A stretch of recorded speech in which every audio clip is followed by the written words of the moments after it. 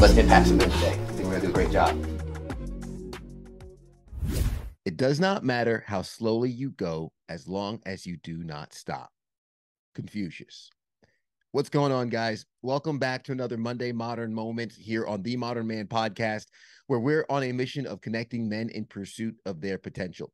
We do that by embracing discomfort, cultivating community, and putting wind in each other's sails, which you can put wind in ours by hitting that like button, subscribe, and of course, checking us out each and every single week and sharing this with anyone that you think you can get value from it as well. Speaking of value, today, I want to talk a little bit about the importance of identifying burnout in men and how we can overcome it and better approach our lives moving forward.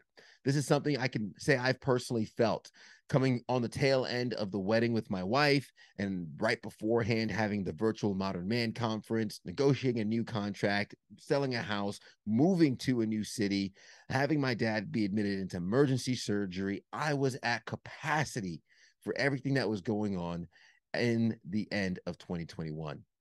I didn't know how I could handle it all. And as a matter of fact, I even remember the overwhelm leading me to punching a steering wheel and breaking my hand.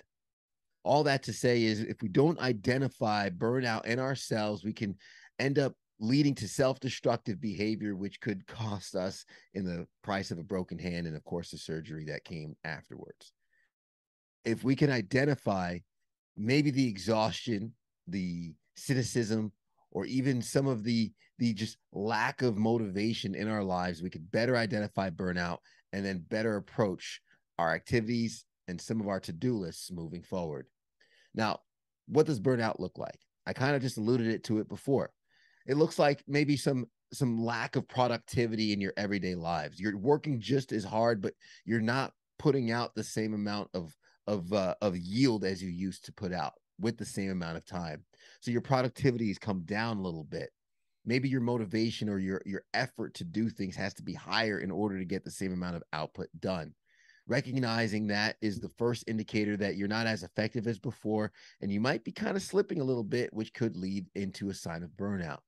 Also, your cynicism, your outlook on the projects. Are you less optimistic than you were beforehand because of what you're doing? And are the things that were once small tasks now momentous? Do they feel like more than they are? And are you pushing things off a little bit more, procrastinating a little bit more? Those are signs of that. Those are signs that you might have a little bit of burnout happening in your life. And if that's the case, it's okay. There are two things I recommend that have helped me in terms of putting it more attention towards my burnout and also increasing my capacity moving forward. Number one was taking a break. I know it sounds oxymoronic. Why stop when you have so much to do, right? There's so much to get done. It doesn't make sense to stop. But taking a break can help reset the battery and increase your effectiveness in how you operate once you come out on the other end. You might see your productivity increase 100%, which would double your output and make up for the time that you took off.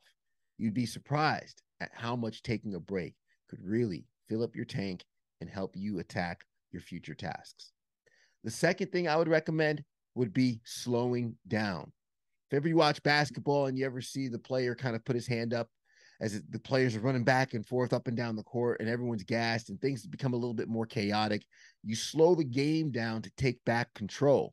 You're moving too fast. You need to bring it down a little bit. You do that by maybe extending your deadlines, the deadlines that you put on yourself, maybe the deadlines you allow others to put on you.